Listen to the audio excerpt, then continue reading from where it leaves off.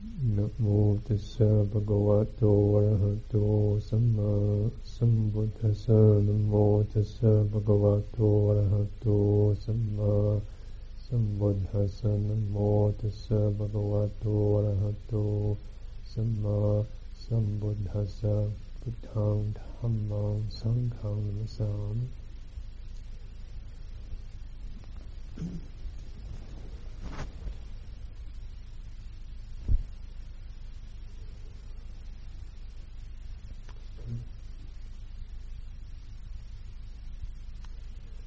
We've been talking about emptiness in the last few sessions, and there are very different ways in which one can take this.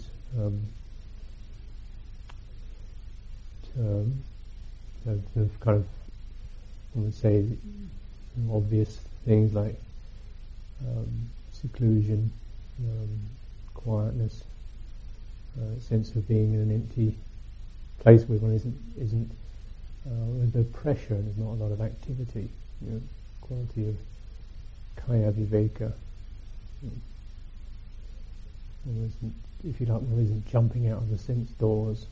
You can open them. You don't have to keep them open. You don't have to go running out of them.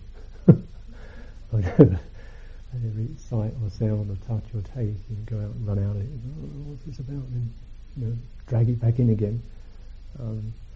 Like a hijacker. Robber. So there's the kaya viveka, empty in that sense. Emptiness coming up in that sense. Cittaviveka, sense of the mind finding some space, dwelling in a quality of silence in itself, or feeling more spacious. The mind isn't rattling around like a gerbil or a treadmill, or kind of find something to do, something to be, something not to be, something to think about, something to stop thinking about. Kind of agitation where it seems so incredibly pressurized and tight in there. And so when we have mind feels like that, then no matter where we are, in the middle of a forest or something, we suddenly feel there's no space at all. The emptiness, you can still be around, you're not with that. So kind of like the inner, our thoughts, perceptions, memories, wishes, drives crowd out, let's say, the inner quality of spaciousness. Even one is the outer quality of seclusion, and the mind is still untamed, then we can feel very much overwhelmed and frazzled. And sometimes if we're not really clear about that, we think, well, that's the problem. There's all these people around here. We just displace that onto situations, which actually one doesn't have to get involved or engaged. You can't expect to kind of wipe everybody else off the planet so that I can meditate better. How to be able to kind of see people, hear people, and just stay, without having to kind of run out through the sense doors or get kind of jangled by it all. And Cittaviveka, what this monastery is called.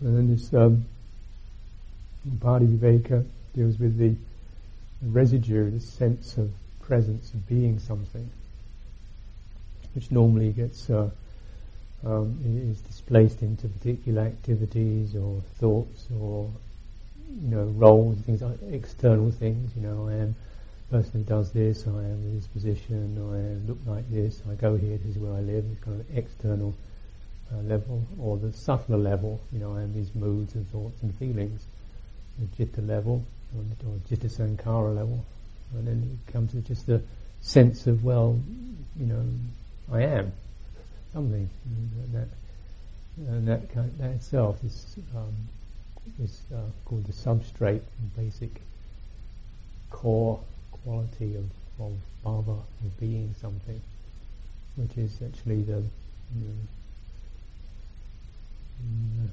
source for rebirth.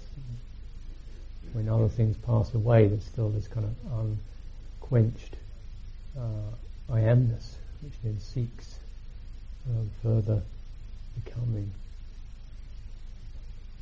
And this, of course, trying to empty this is the most refined and task, and everything that we do on other levels is to help us to understand the process of emptying, rather than to just linger or say, oh, this is nice, I found a quiet hut, this is mine, I've got it, right, now I won't be bothered. Just linger in that as if that's the end. Or even, I know I'm in a quiet meditative mind state, my mind is calm and peaceful, I want to stay with this. Not that these are all possible, and hopefully these can be for our benefit, but you're recognizing that Cittaviveka and Cittaviveka themselves are really stepping stones towards this Upadiviveka, which is to know how to empty out the sense of self. So in Cittaviveka we empty, if you like, our sense of attachment to the external sense contact, Cittaviveka to the internal mental activity. So that with samadhi, for example, or with solitude, one can sometimes forget, the process that makes that possible. And really, and dwell in that and make much of that and learn from that. So, for example, to be able to live in solitude, has to have quite a lot of. Most people find it really difficult. There's no particular things to do. Nothing to plug in or tune into. So the sense of being one has actually learned how to let go, or to empty out a particular pull, a particular habit, a particular assumption, a particular compulsion. That for many people is so so switched on, is so plugged in, that particular energy, that to consider or to try to live apart from that is quite daunting. So learning, that's doable. We can do that. We grow in that gradually, the ability to do that. And then we can, often because we've been able to develop the mind, so we can dwell in a peaceful mind or a quiet mind, or a mind that's interested in the processes of feeling and perception and thought and mood and so on. It's willing to take them on, and to work with them, the waves of them, the avalanches of them. The process that we go through is not really like a ladder. It's more like just waves of where you just kind of go logically from one step to the next, but you begin to sustain certain qualities. And it's always that ability to sustain through that wave of grief, or the wave of pain, or the wave of restlessness, and the pulling of it. Even when one doesn't feel one's particularly calm or bright, just being able to maintain through that wave till it passes. So in a way, there's a certain quality of emptying that occurs around that. Instead of trying to hold out against it and stop it being there, trying to kind of create a wall against that, so I don't feel the agitation or the restlessness or the craving. Just being able to hold like an open space that allows that to pass through. And this is actually pretty standard, practice. So we're not frightened of the waves anymore, and we don't get into compulsive habits of either blocking them or riding them. Because of course the other extreme, one doesn't block it, as the wave comes along, some kind of sense, desire, or then we just follow it. I feel like doing this. Fancy a bit of that. Want one of those. So it can, or restlessness, doing something, fiddling around with things. So just contemplating that.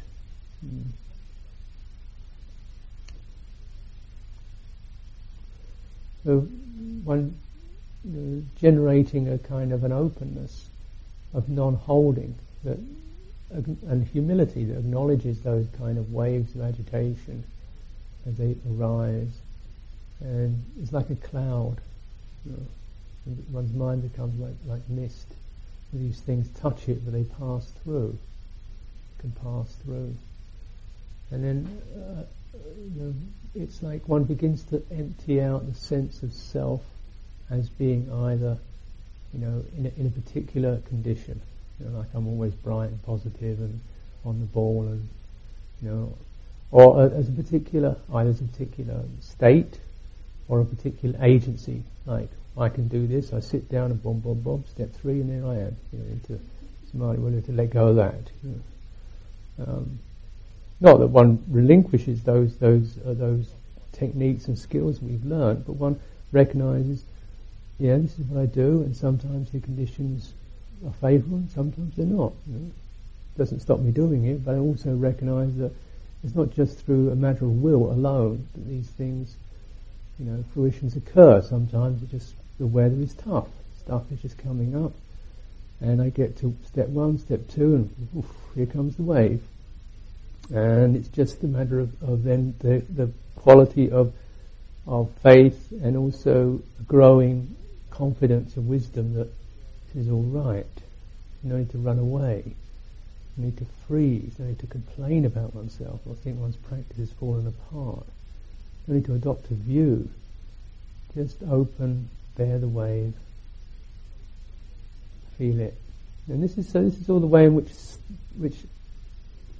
psycho-spiritual, physical, whatever it is, these phenomena that are coming out of the residual core of what we're carrying, begins to break loose, and it just comes floating up, and you release it.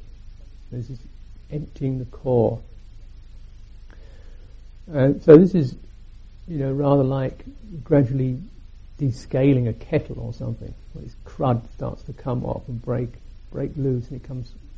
Water looks pretty murky, when you start to break the lime scale off. Water's pretty murky and cloudy, but it doesn't look great. You don't want to drink it, but you keep emptying and pouring it away. So this both is emptying in terms of emptying out the residues.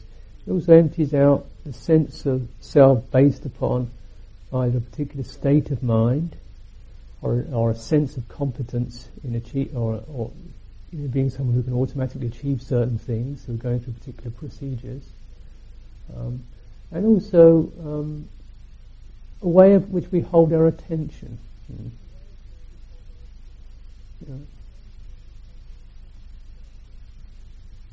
I've noticed myself that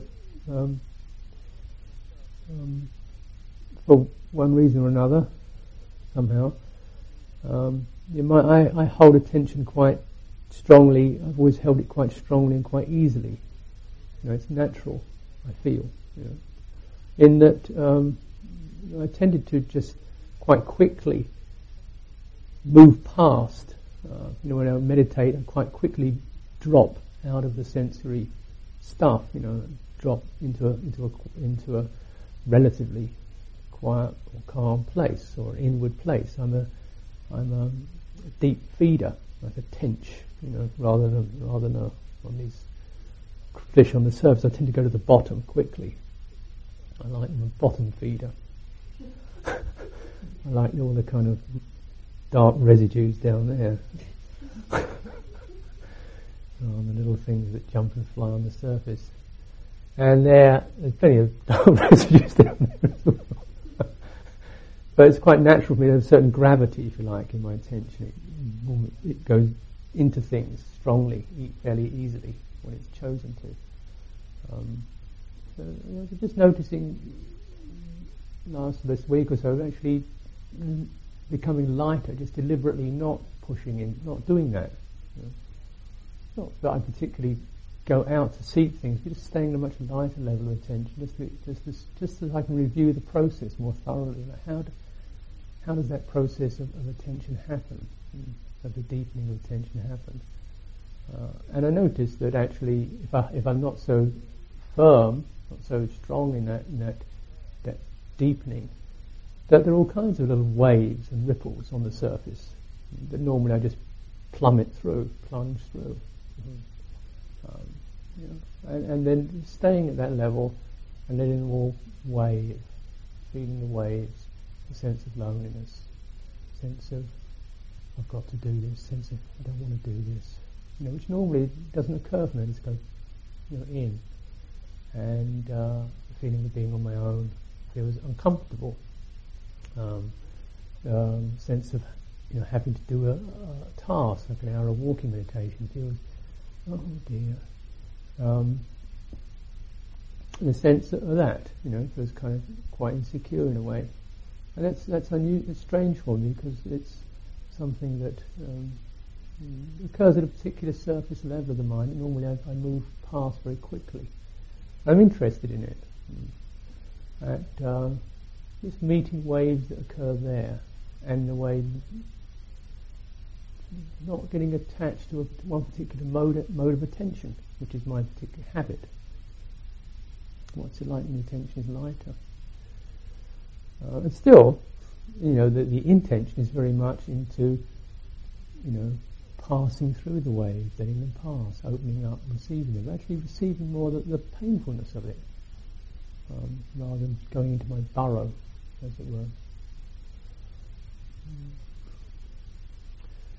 And I'm interested in that because being a bottom feeder by nature, noticing that life very often yanks me to the surface anyway, and then there's a bit of a thrashing around.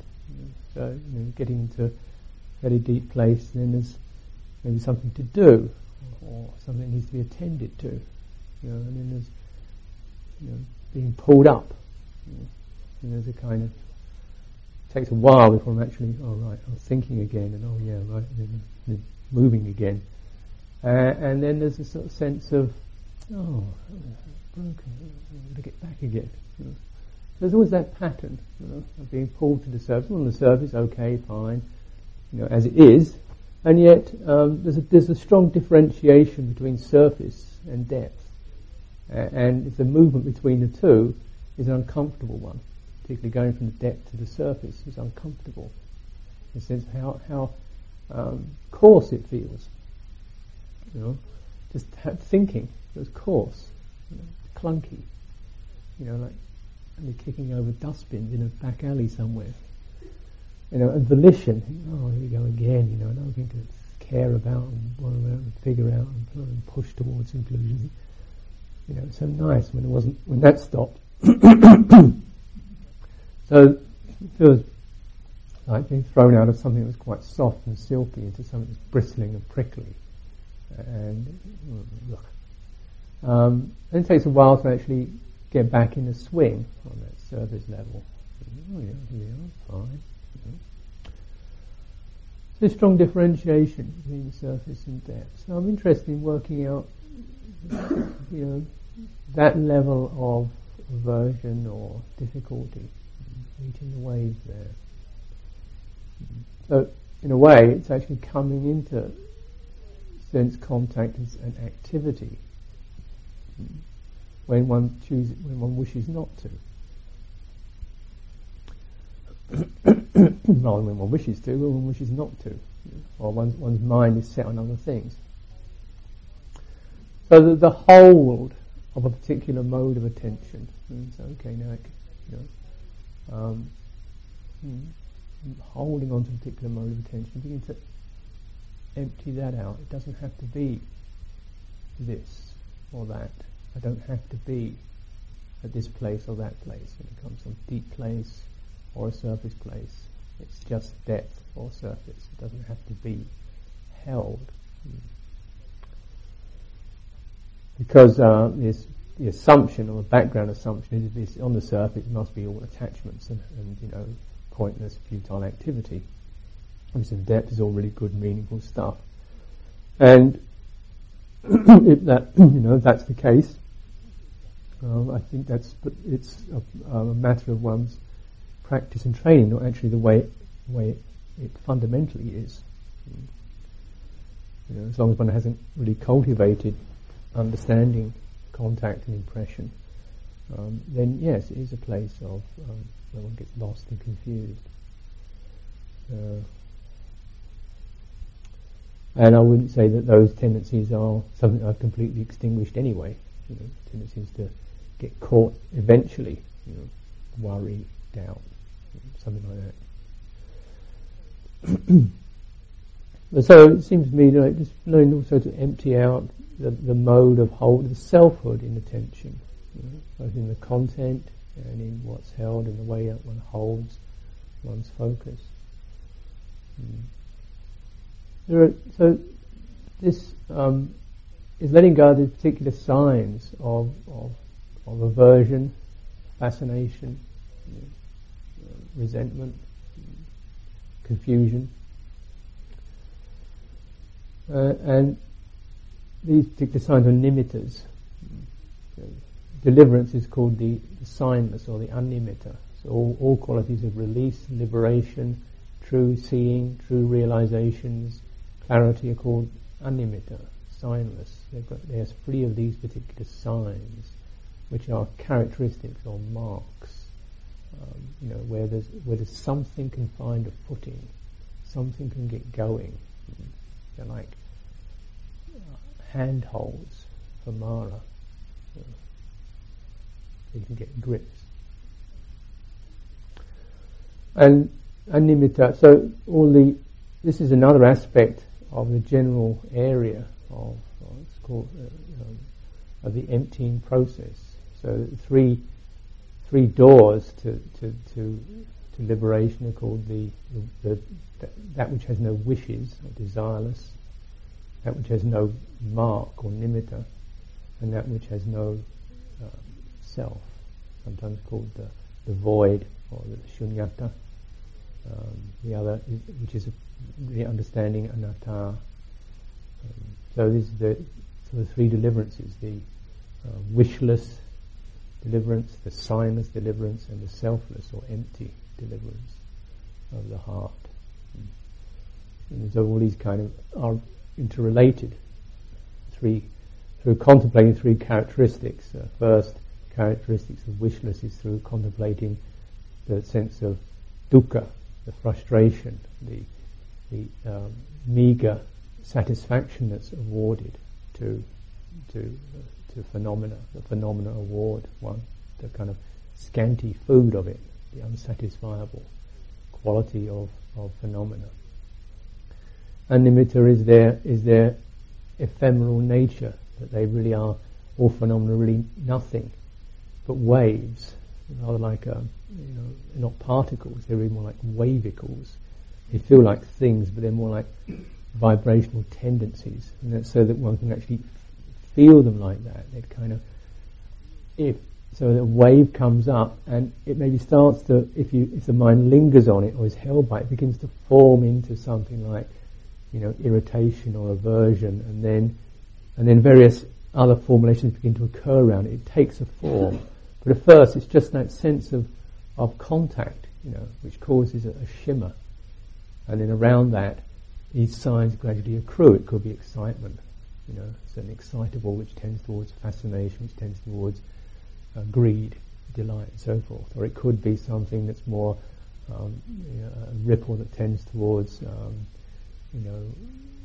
not being pleased, and then irritation, ill will, fear, anger, resentment, whatever. They form these signs. It becomes very characteristic. But if we can contemplate just the shimmering of things, or even when they're pretty glutinous, and don't seem very ephemeral, then within that apparent gluiness of our stuck stuff, to begin to investigate, to see, well, it still has got some change in it. It changes from various degrees of passion, the images that come up, the moods that come up with it. It's actually, even if it's seething, it's still got a movement in it. And so that helps to free up our way of substantiating these things, making them concrete, making them I am, making them something that's always present for me, making them something that's stuck in me, of recognizing these phenomena occur, these ripples, these waves come up through particular contact impressions, through particular residual activities that we have, residual reactivities we have, and memories we have, and they pass. They're not actually self. They create us rather than we create them. This is a sign. Then the realization is signless, and shunyata comes really in understanding the selfless quality of phenomena. They don't belong. There's nothing that belongs to some core being. So even that very sense of reaching or craving or wanting or not wanting, to whom does that belong? The sense of not being able to, who does that belong to? In itself, it's that.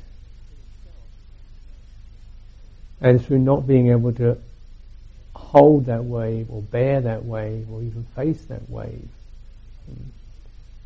when we just it catches our attention sideways, then it gives this impression of, this is mine, I have it, I am it, I belong to it, it's stuck in me. Because our cultivation has not been able to open to that sense of the wanting to belong, to have, to be, and just open so that the thing can pass through.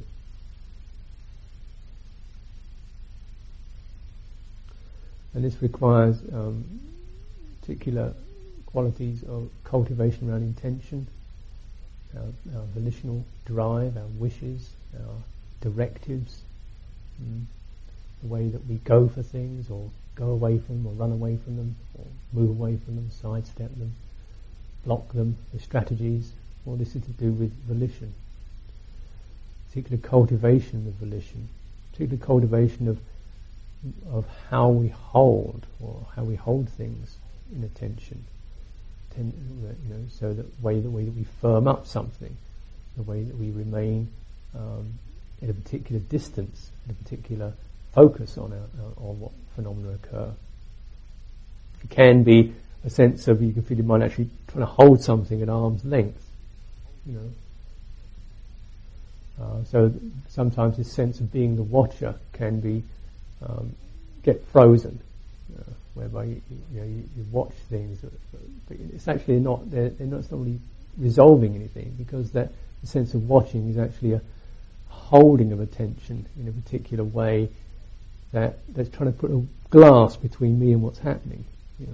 So like watching a fish in a tank or something, or watching a creature in a cage. I'm out here looking at that in there, and there's a certain way in which, when we hold attention like that,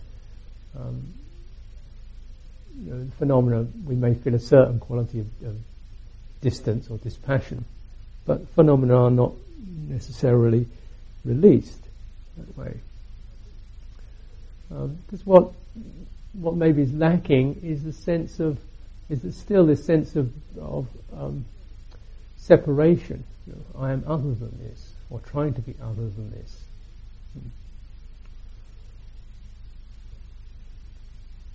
So that the meditator becomes born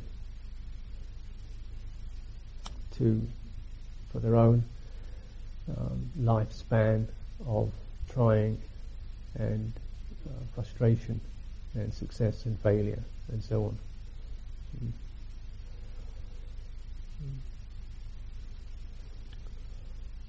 This is the residue, the upadi, sense of I am. So, a different kind of handling has to be cultivated. I don't say this is easy or immediate, but a different kind of handling has to be cultivated. I think this is where we can begin to see how emptiness is also related to compassion. It's said of the Lord Buddha that he had two particular abiding places. One was the Sunyata Vihara, complete emptiness, and the other was the Mahakaruna, the great compassion. So that his own practice would be, being a Buddha. His own practice of being Buddha, that was big enough, I imagine. But take that one on. But one aspect of it was that he'd always he'd receive people at particular times of the day. I mean, this is legendary, so and then in particular hours of the night, he'd receive devas who wanted to come and talk, and various celestial beings. And he'd say, "Okay, that's it. Out, closing time." Shut down for the night. And then he'd always have this time when he's just in the Shunyata Vihari, not available for nothing. Not a Brahma, nothing. Not a single phenomenon. Just out. And so then he'd come out from that, and the first thing he'd come into was the compassion. Sense of the great compassion would be his doorway back into formless, into the form realm or the sense realm. The great compassion there is the volition. The first volition that arises is how to touch in a way that's not wanting anything, but is compassionate. So it's always said he survey the threefold world system with the great I have compassion. Well, where can I be of service here? Whose time is ripe? And so just to kind of contemplate that, because you can also see from the suttas the Buddha comes across very much as someone who was keen on solitude, recommended it. He was not a great socialite. In the Mahasunyata Sutta, he says, he's talking to Ananda, who's a bit of a chatterbox apparently, who is getting into a bit of a kind of snug social bonding scene. With the bhikkhus on making robes and having cheery time together, and he's a bit too fond of this, apparently, for the Buddha's reckoning anyway. So he said to Ananda, look, I see people all day and half the night too, and celestial beings, but whenever I see them the intention of just dealing with business and then dismissing them. That's enough. Thank you. I've given you the message. This is what you needed. Fine. Next. Whatever. So, the Buddha was maybe greatly compassionate. It was also there's great clarity there. He wasn't seeking to have a cozy evening with a Brahma or whatever, but very much to do what was helpful, and then now you have this, and that's fine. Now, go off and get on with it. So he's laying this line down for Ananda in the great sutta on voidness. Ability to both hold something and then relinquish it. Hold it, relinquish, pick it up willingly and let it go. Almost the same gesture, the picking up and the relinquishment, occurring. So when the picking up of what had to be done is the relinquishment of, privacy or other possibilities. I willingly pick this up, and then now it's finished. I willingly relinquish it. This is, to me, is really, very beautiful thing to contemplate. Someone that lives like a river. Just whatever arises is felt, and there's no nothing sticks there, nothing solidifies. It just flows on. And so the picking things up is the great compassion, isn't it? Not sentimental, but that which earnestly seeks for the welfare.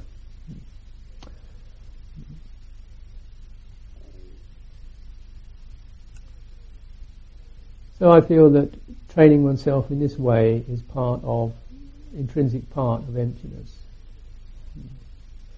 Being able to make one's attention, that which is pliable, is not held by the sense of mine.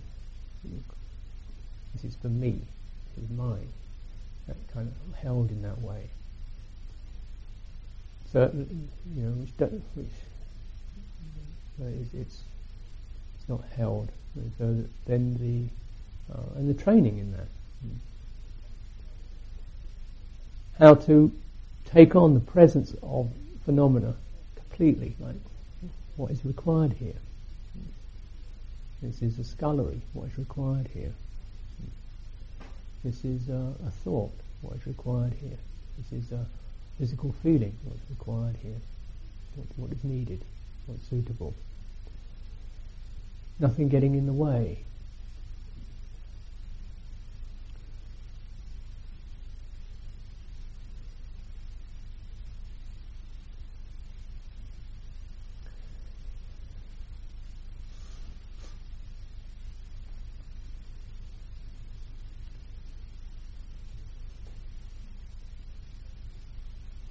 Now when we meditate,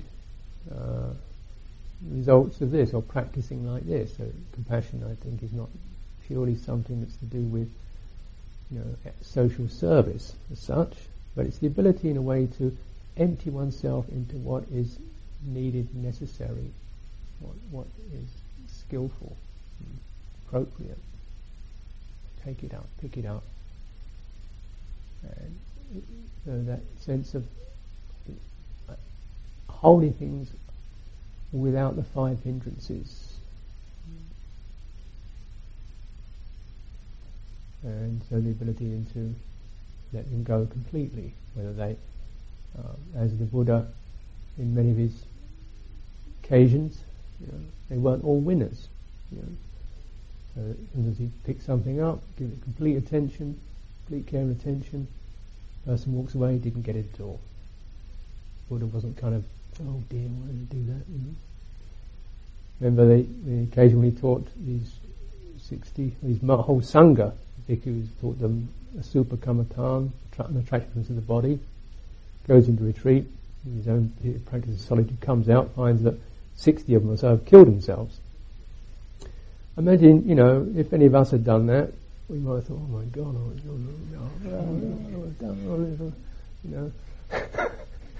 I mean, I find it difficult if somebody gets bored. Somebody says you talk too long and they get bored, I find it difficult enough. Let them got them killed themselves.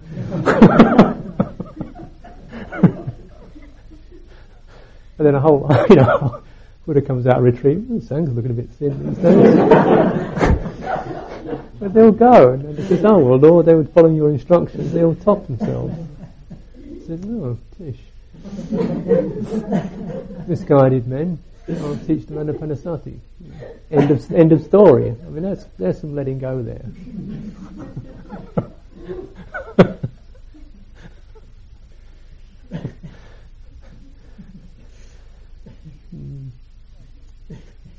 So I was able to, pick things up, recognise sometimes they don't work, but it wasn't his intention. Sometimes the conditions weren't right, or people missed the point, or whatever. Okay.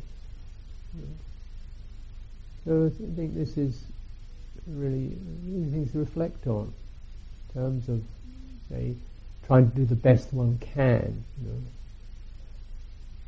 Okay, well, be careful of that. Just try to do what's the best that conditions can allow right now.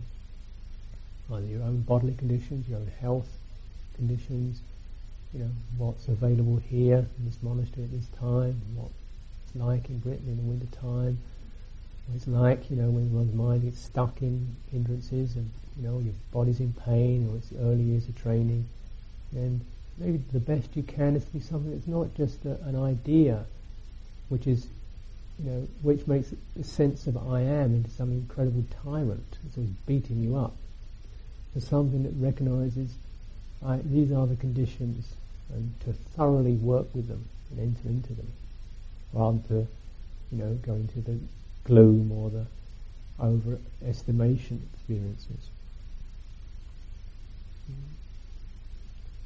And in this there is an unpeeling of resentment and fear and worry. There is a shedding off of the sense of mistrust and hauntedness that can gather around that sense of I am. Now we can, when we become more attuned to processes of mindfulness, we can find, this is the body. We can live just getting into the body, sense of the body. And at first when one gets into body, we tend to think of it or feel it very much as the external sense contact. And so one can get quite into, trying to get the body to be as fit or as in right posture, the whole kind of cushion, zafu, charade that goes on. You're finding exactly the right zafu, puffing them up and trimming them down, puffing up and trimming those.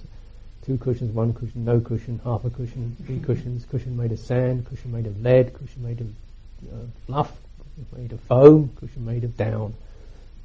Hydraulic cushion, air cushion, water cushion, cushion under 1 knee, 2 knees, round my neck, up my chin. Everywhere cushions. I see you go on these long retreats. I've seen people wheeling the most amazing gear. Particularly in the States, these kind of incredible cushion technologies. This whole stuff comes out. Whole thrones of cushions.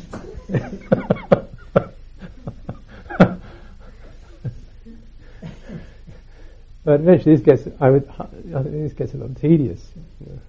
You think, maybe there's another way we can feel at body. Perhaps it's just a little bit less than that, sort of somewhat inside all that, where one's kind of made one's peace with pain, and one's actually opened up enough channels in the subtle body. You feel, the pain is out there, and I'm in here. Just a little bit back from that, and I can work with the discomforts and the painfulness until it's like we kind of live a little bit under that level of contact.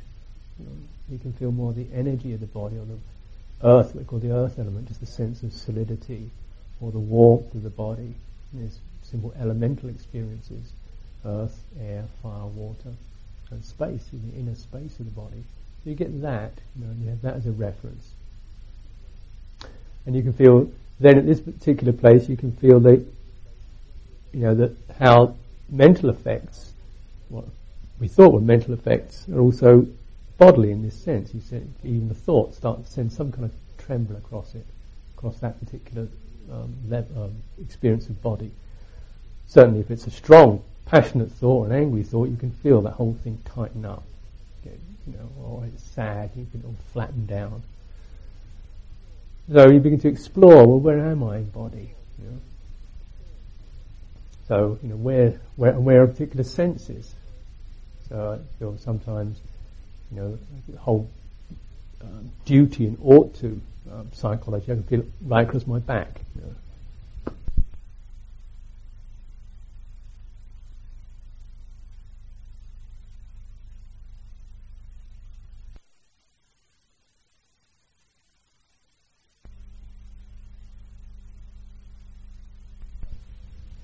Shoulders, on my back.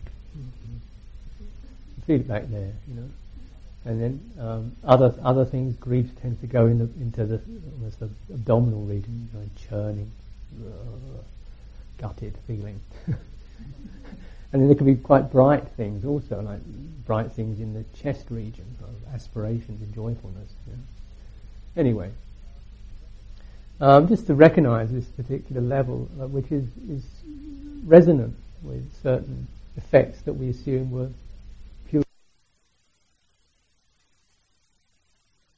You have that. And then you also have the level of mental effect itself. Well, we tend to think of the mind as a thinking machine. But when the thoughts are subdued or die down or just come occasionally, feeling the swelling and swirling of mentality, it's lifting up, its quality of arousal, interest, its quality of recoiling, its certain sense in which you can feel the mind is unwilling, or frightened, or dry, ungiving, soured, or bright and loving, expansive. You feel that the citta is contracting, or bright or extended, the senses to it. And this is beneath the level of thought, which can be, you stay at the level of thought, we just chattering away. And really, I can be at that level. I don't know what I'm feeling actually. I feel happy or anything. I just kind of doesn't really that's out of it. It's just with a typewriter. Chatting about as much feeling in as that. So it takes a while to actually get beneath that. What do I feel? What's the feeling anyway? It takes a little while to actually get underneath that. I feel angry, actually. I didn't know I feel angry. What am I angry about? And then it does not. Obviously, it's not that kind of much anger. Otherwise, I'd be able to feel it. It's kind of subtle, irritated crabbiness there. And then, sometimes it's a sense of tenderness and, concern and tenderness. So at that level, and one can recognise these two poles, if you like, and how they play against each other, these mirror effects of the subtle body and the subtle or subtler mind. Kind of the Citta Sankara and the Kaya Sankara, the activations of this subtle body, subtle mind. And in between, there's a quality more like presence, which, as one begins to attune to the subtle body and the subtle mind, you can recognize in that quality of attuning, there's a sort of as something else, something in between that, like a quality of presence, which begins to open up from being just the merest whisper or the merest silence or the merest openness or the merest sense of spaciousness. Just that sense which is kind of allowing space for those mental effects or those bodily things, not reacting, not going out into bodily action, not going out into mental thoughts and churning, but actually quality of opening and emptying around those experiences. You find it in between, or somewhere in that middle, there's this much more primary state of just presence. I call it presence, want of a better word. And so this is where we begin to recognise how the sense of what's called name and form arises. The form arises as that movement towards the bodily sense.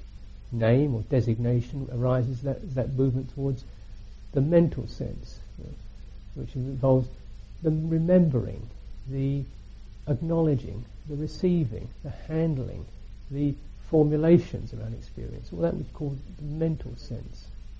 And so phenomena tend to, from that primary quality of consciousness, and you get this bifurcation into name, form. And the likelihood is that one will tend to go into one or the other. Probably most often we move rapidly between the two. We think about something, then we touch into it, and we think about it a bit more, feel it out, and we just kind of bounce around between name and form. So, and the Buddha talked of the ceasing of this, where that particular experience doesn't have to be where we're at. We can be where that's ended or broken up or finished or stopped. And this is called trackless consciousness. It doesn't actually pick up these particular movements into signs and tracks where the sense of self is stuck onto experiences. We take a position. And this is being able to find that inner presence that relates to this mental effect, that relates to the bodily effect. And I would say it relates in the manner of emptiness and compassion. And being aware how clumsy words are. Something that is both. It has that sense of like a river. You drop into it, but it doesn't become you. You're with things, but you're not in them. River moves on. Throw whatever you like in it, the river moves on. But it doesn't reject what's arisen. So noticing in the when the Buddha talked on emptiness, he talked in terms of both the world of external form, places, forests, so forth. And then something more, slightly more subtle than that: earth, air, fire, water. And then talking on the level of more subtle levels of mental things, like subtle levels of perception and so on. And he also referred in the first sutta, the Majjhima, the Mula Pariyaya sutta, he says in this, someone who's really accomplished does not conceive, and this is where the word conceit comes from, not pride so much as conceiving, does not conceive earth is mine, does not conceive himself in earth, does not conceive himself apart from earth. So that I think, you think, I never thought of earth as mine, or I am earth, but it's very cryptic.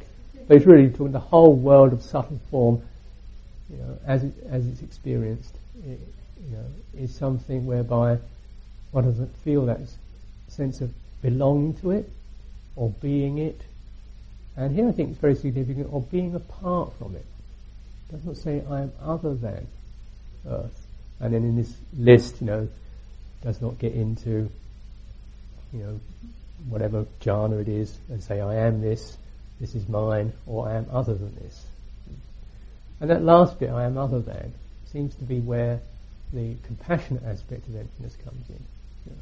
I do not stand apart from this phenomenon.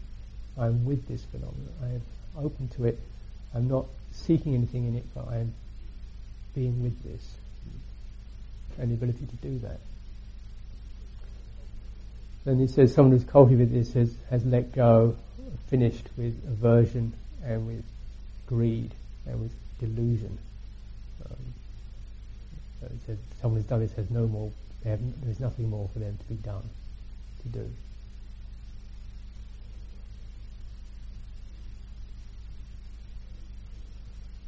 So the both the sense of restraining one's attention from feeding on phenomena, from seeking something in phenomena, and also from despising, rejecting, taking a stand, saying I am other than this, or imagining one could be other than this. So it's very much like in the moment, the way that when the river, something enters it, and the river does not stand back. It recognises the plop and the ripple and the wave, and lets it go. It just does that. It doesn't stay in a plop. It doesn't have a rigid wave either. It just through totally allowing that wave, the wave waves itself and waves goodbye. The river keeps flowing. This is, to me, is where the cultivation of compassion is very significant, and it's certainly not a sentiment to make everything all right, or to try to necessarily evoke particular moods or feelings. It comes from this quite residual, but quite primary, but very skillful cultivation.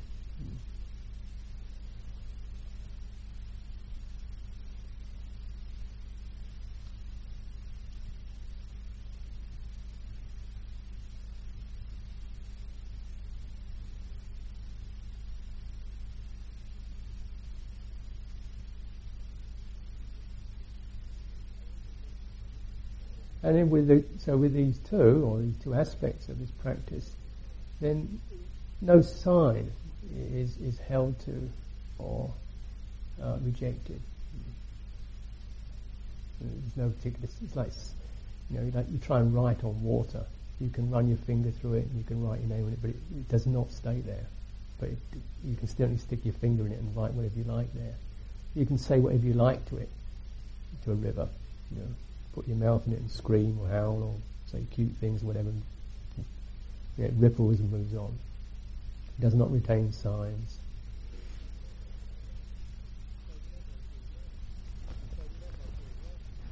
So whatever we're working with, then there's that need to train and cultivate so that one can feel one is testing and cultivating and strengthening one's ability to to let go of delight, of the agitation, the movement out onto the sensory world, the scurrying in the sensory world, the burrowing into it, the fearing of it.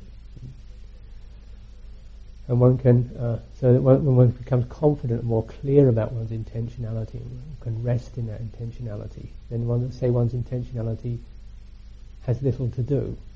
You don't have to keep pushing it. It can be much subtler, more reflective. And when one's attention has become something that is willing, able to sustain itself, able to rest on an object, able to withdraw from an object, able to spread over an object, able to become pinpoint an object. I say one's attention has not much more to do. There's not a lot to do. So we don't have to. I think what is then important is that one's intention and attention becomes something that can actually resonate with experience. So your intention is very much like, what's needed, what's helpful, what's really happening for me at this moment. Where's the pressure coming from? Where's the tightness coming from? Where's that coming from? Where's the drive coming from? And then, what is for purely for the welfare? What brings this thing to its completion? What gives it the space? So one's attention has to be very wide and open and quiet. Or maybe it has to be quite close and playful and investigate what we're doing, work with it. But whichever you're doing, it's always coming from the place of emptiness and compassion. And these are the finest things to cultivate. And if one does these, I think there's nothing more that one can do or needs to be done.